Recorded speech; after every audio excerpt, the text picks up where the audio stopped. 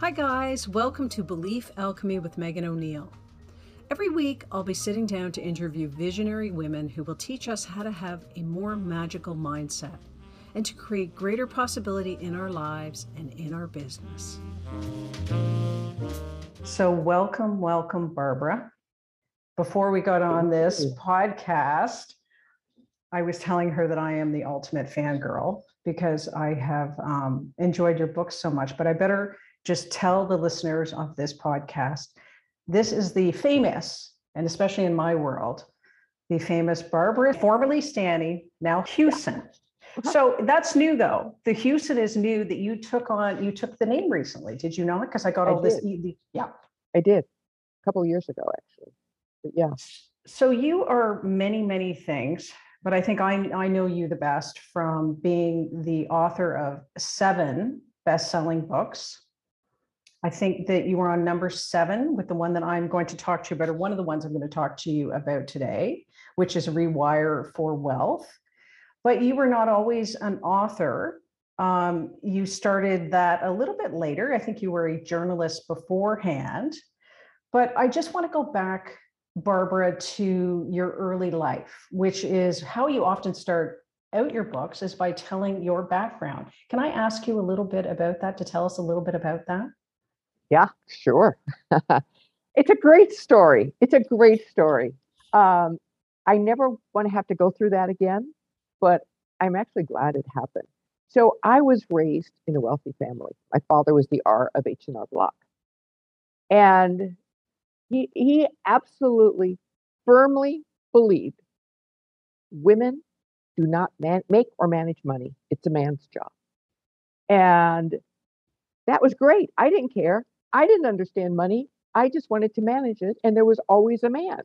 I mean, I just wanted to spend it. And there was always a man to manage it. First, there was my father. And then there was my husband, who was a stockbroker. And then he went to work at Block. So he was perfect. But I found out really early in my marriage that he was a compulsive gambler. And the really insane part is that for the 15 years we were married, I knew he was gambling the money away, and I continued to let him manage it because that's how terrified I was by anything financial. Finally, after our divorce, I decided money is not my thing. I do not want to deal with money. Well, as some people listening may know, if you don't deal with your money will deal with you. And I got tax bills for way over $1 million, 1,800,000 something. I don't know. It was way over, far more than I had. I didn't have anywhere close to $1 million. My ex had left the country, and my father wouldn't lend me the money. And I had 3 young daughters. I was not going to raise those girls on the street. I knew I had to get smart. So I did what you're supposed to do. I read the books, I went to classes, and my eyes would glaze over, my brain would fog up, and I just figure I'm terminally stupid. Well, I knew I had to do something, and I didn't know what I was going to do. And I was desperate, but I was committed. And I really believe when you are committed, like no back door, down to your toes commitment, the universe revolves to help you reach your goal. And I was a journalist writing for the San Francisco Business Times, and I was hired for a freelance project to interview women who were smart with money. And those interviews changed my life. I not only got smart about money, that was over 26 years ago. I not only got smart about money, but that's when I wrote my first book, Prince Charming Isn't Coming, How Women Get Smart About Money. And suddenly I had this whole new career. I was traveling all over the country doing financial education for women, but I couldn't make money. So I interviewed women who made lots of money. And I started making 6 figures, 3 or 4 times what I ever made. Started making 6 figures before I even finished writing that book, over Secrets of 6-Figure Women. And then I wanted to see if I could teach others what I learned. And I wrote my next book, Overcoming Under Earning. And now 7 books later, here I am talking to you, Megan, as an expert. I mean, who knew? Well, I mean, it is a fascinating story. And it really, I think it spoke to me, Barbara, because my mom has a somewhat similar background to you. And she grew up with her parents having been successful and she married a lawyer like you did, and she signed everything that was put in front of her. And when you sign everything and you don't feel empowered and you don't think, she'd always say, well, he's very, he's really bright, he's really smart. And she was well educated. I mean, but she gave her authority to my dad. And he, like your husband, had a different kind of gambling, but lost the base of our financial base. And so your story really spoke to me in many ways. I think that it resonated with what I had seen grown up. My mom was older than you, but you might have been somewhat in the similar generation of what you learned growing up about relationships. And it took my mom a long time to get away and to leave her marriage, because the belief is that marriage was for life. So when I think about you going to the bank machine, there's one scene in the book that you've written about many times where you go to the bank machine and there's no money. And you're working full time. I mean, you have a career, you're successful, and there's no money, and that was it. Talk to me about that. Yeah, I went to the ATM. I put in my card, and it said, "Sorry, no money." Well, it doesn't say sorry, no money. It says insufficient funds. I put it in, and I went home, and I said to my husband, "What the hell?" And he just talked circles around me. That's what he would do. He would talk circles, and I go into this self-doubt. And I didn't do anything about it. I stayed not because of the sanctity of marriage. I stayed because I was terrified of being alone. I honestly thought I couldn't make it on my own. You know what is interesting, though, that I've thought about is your dad is H&R Block. So I always sort of think about you sitting around the kitchen table, and I always think that you must have had some education around money. Did you pick it up, or was it just that your dad never spoke about financial matters? Never. You just didn't talk about money. Mhm. You just didn't do it. Yeah. Yeah. And he didn't talk about it to my mother. I remember when he got very, very ill, and right before he died, I went to my mother. And then I had written several books by then, and I felt confident. And I went to my mother and I said, "Do you know what Dad has planned for you after he passes?" She goes, "Oh yeah, everything's fine." And I said, "Well, tell me." And she said, "Oh no, don't even worry. Everything's fine." And I said, "No, that's not going to work, Mom. It's not going to work." And I took my mom into the study where my dad was, and I sat them down. I was so nervous. When I get nervous, I scratch my wrist, and my wrist was bleeding. I was so nervous. And I said, "Dad, talk to Mom about what you have planned for her." He had nothing planned. Almost all his money was going to charity. My mom freaked out. And he did everything himself. There was no lawyer, there was no tax person, there was no accountant, nothing. And so we got busy. I got busy. And I found my mom an estate lawyer, then we found her a CPA, and then we found her a financial advisor. So by the time my dad died, everything was in order. And all she had to do was grieve. Wonderful. Those kind of conversations are scary to have, but they're really important. Well, I mean, your career now, and from reading your books, I can tell that your mission, your calling is to empower women around with financial knowledge. Yes, it's really not about the finance. This is the work I do. This is so interesting. Do you know what I'm going to say? No, I want you to say Okay. What women don't, what I realized really, really early is that women's difficulties with money has nothing to do with money per se. It has to do with their ambivalence about, or their fear of, their power. Because it's not about the money, it's who you have to become to attract, to sustain, to grow your wealth. You have to become a powerful woman instead of watering yourself down so you don't make waves. And my definition of a powerful woman is someone who knows who she is, who knows what she wants, and expresses that in the world unapologetically. And so really what I do is I empower women to own their greatness and to do what they're here to do in this world and be richly rewarded. I think what struck me when I read your books, and I think the first book, and I got the doozy, I got like a real doozy when is Sacred Success. No, nobody can, I'm just showing this to you, but, and, this was the first time that I had read a book that dealt with the emotional aspect of money, with the mental part of money. I think that many women who are not confident, and I would categorize myself as that, although you have helped me to become way more confident and feel empowered. But I think that many of the women that I have worked with, and that I work with women on mindset, and they come to me initially saying, I've got real money mindset blocks. And of course, this spills into their business because most of the women I work with are entrepreneurs. And they have to invest in building their business. I mean, just hiring someone to do a website, right? It requires often that you have to hire someone. And I think that women will talk to me about not wanting to become a leader, that if their business flourishes, they don't want to necessarily become a leader, which is all around empowerment. And yes, I did actually put this in this, I highlighted this quote of yours around empowerment.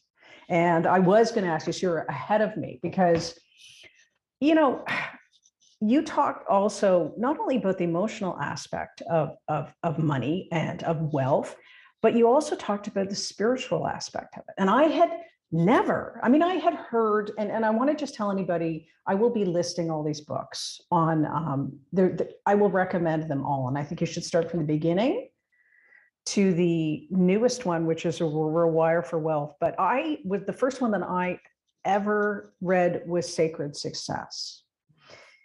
And in Sacred Success, you talk about this journey with your husband, and you talk about being pushed dramatically into a new life as a single mother with a tax bill of $1 million. And I think about the scene where you're lying on the shag rug. And I'm thinking, okay, well, this must have been in the 70s or the early 80s because it's a shag rug. Yes.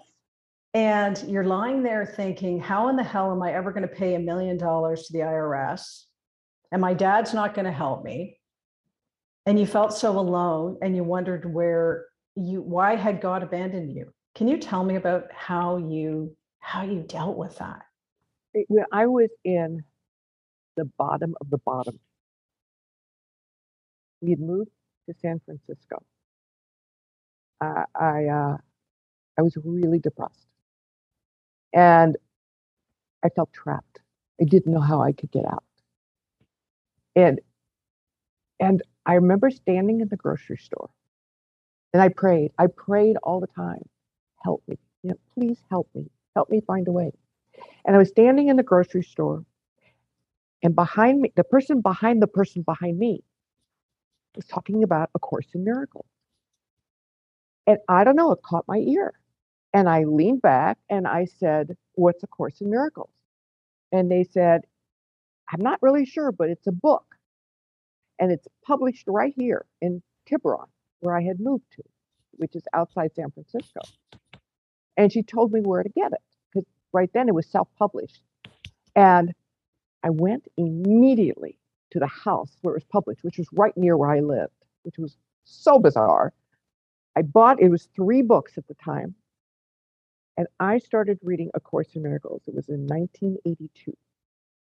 And I have been studying it ever since. And The Course of Miracles is a spiritual text that basically the message is you can find peace and be happy no matter what's going on if you learn how to control your mind. Because what's out there is just simply a reflection of what's in here. And so I really learned, I follow the course to this day. And there's a part of the course called the workbook, which has a lesson, or it's like an affirmation for every day of the year. And so I went through those, and I still do. Every day, my husband and I still do. We take the lesson of the day and we read it and we meditate on it. And those lessons were like affirmations that shifted my perspective. And according to A Course in Miracles, a miracle is simply a shift in perception. When you can see something differently, when you can see something through the eyes of love instead of through the eyes of fear, that's how you create a miracle. I think what I really admired reading Sacred Success was your ability to trust the universe, to Ah, trust. It's that was my perception when you said, and yeah, you, it took a long time. I just want okay, I'm to good to assure hear you that. that it took a long time. I went through a lot of shit. I had I had a lot of therapy, but there was something when I found the course, I was ready. I was ready. I knew that this was I knew there was a greater I knew there was something greater than me. And if I could tap into that greater intelligence, I'd be okay.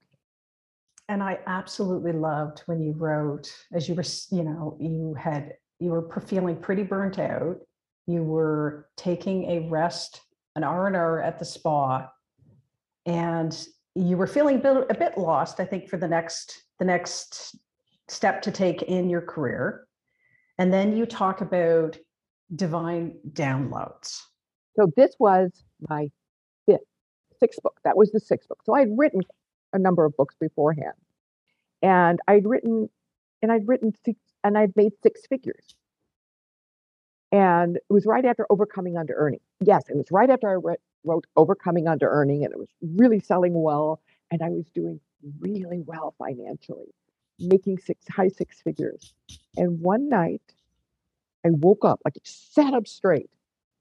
And I had this voice like in my head that says, make millions, help millions, give millions. And I thought, that's my next goal. I'm going to make millions, help millions, give millions. And I knew exactly how I was going to do it. I'd interview women who made millions, and then that would be my next book. Well, 3 years later, after probably 100, more than 100 interviews, great interviews, I was probably, this was in the year 2009. I was having the worst financial year I've ever had. I was totally lost. Uh, I just didn't know where to turn. And I felt like a hypocrite. Here I was helping other women financially, and I was going down the loser tube. And so that's when I had a coach. And she said, Barbara, you're so into doing. You need time for just being. So that's when I went away. There was a little hotel that had a spa, 2 hours drive from me. And I took all my transcripts of my interviews. And when I got in this place of peace and relaxation, and I read those interviews, I saw something completely different. I saw it wasn't that these women were making these outrageous sums and I was blown away and I wanted to do the same. I saw they were playing a game very different than what the world men were modeling. And this is what I called sacred success. Yeah, because I think one of the themes in the the last couple of books has been the inner and the outer work. I mean, you do teach financial, you say self-efficacy. Can you Well, explain that? well, let me just back up a little. For me, financial success is a four-pronged process. It's a combination of the outer work, the inner work, the higher work, and the deeper work of wealth. And the outer work is, the practical stuff, knowing the difference between the stock and the bond, knowing how to negotiate, stuff like that. But when you get stuck, as many of us have, when you get stuck on the outer work, then you got to go to the inner work of wealth, really examining and exploring your attitudes, beliefs, and early decisions you made about yourself and money. But then there's another component that I found, especially for women, and that's what I call the higher work of wealth or the spiritual, because I believe we are all on this planet for a purpose.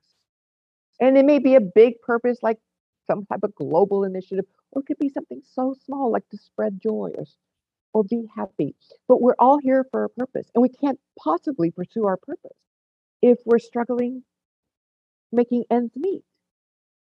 And so what really motivates women once we are financially secure, once we have food on the table, a roof over our head, it's not more money. It's how can we use our skills and our finances to help others. Yeah, and there is statistics to back that up. I remember reading The Millionaire Woman Next Door by Stanley. Do you remember this book, The Millionaire Next Door? And it was just women. And he talked about these women living in quite simple circumstances. They often just lived in their original houses, but their main desire was philanthropic, to serve in some ways and use their money in some ways to serve. And that's what I hear when I'm asking my clients, what do they ultimately want? And it's always about helping their family first. And then, of course, they have these visions of what they want to do once they have attained that level of income. Mhm.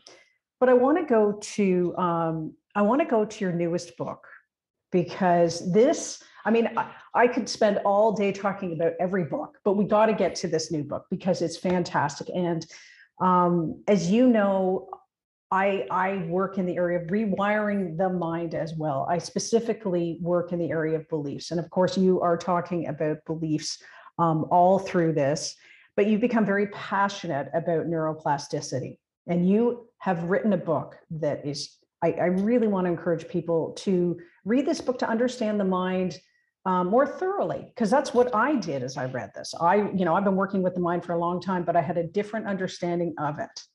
So I want you to talk to me about this newest book and talk to me about why did you go down this route now of neuroplasticity and talking about rewiring the brain, the mind. So a couple of years after Sacred Success came out, and I was doing really well. I mean, my business was flourishing. I was flourishing. Everything was great. And I was happy. And then something very weird happened. I started losing interest in my work. I think this was about 2017. I started losing interest in my work. I didn't want to do it. And one day I remember saying was working with a coach, and I remember saying, I want to take a sledgehammer to my business and just shatter it to smithereens. I was done. And this was very weird because this is more than a job. It's like my ministry. It's my mission. It's why I'm here. And so I just kind of went into surrender mode. I just stepped back. I cleared my plate. I felt like the universe was telling me something. I had no idea what it was, but it felt like something was missing. I didn't feel like I was done with work, but I felt like something was missing, but I had no clue what it was. And so I just say, okay, show me. And I'm on my email one day, I'm going through my email, and there is an article in my inbox on neuroscience. I knew nothing about neuroscience other than it's a study of the brain. I read this article, and I swear to God, my brain must have lit up like a Christmas tree, and I knew this was the missing piece. So I spent 3-4 years really studying neuroscience and starting to integrate it in my work.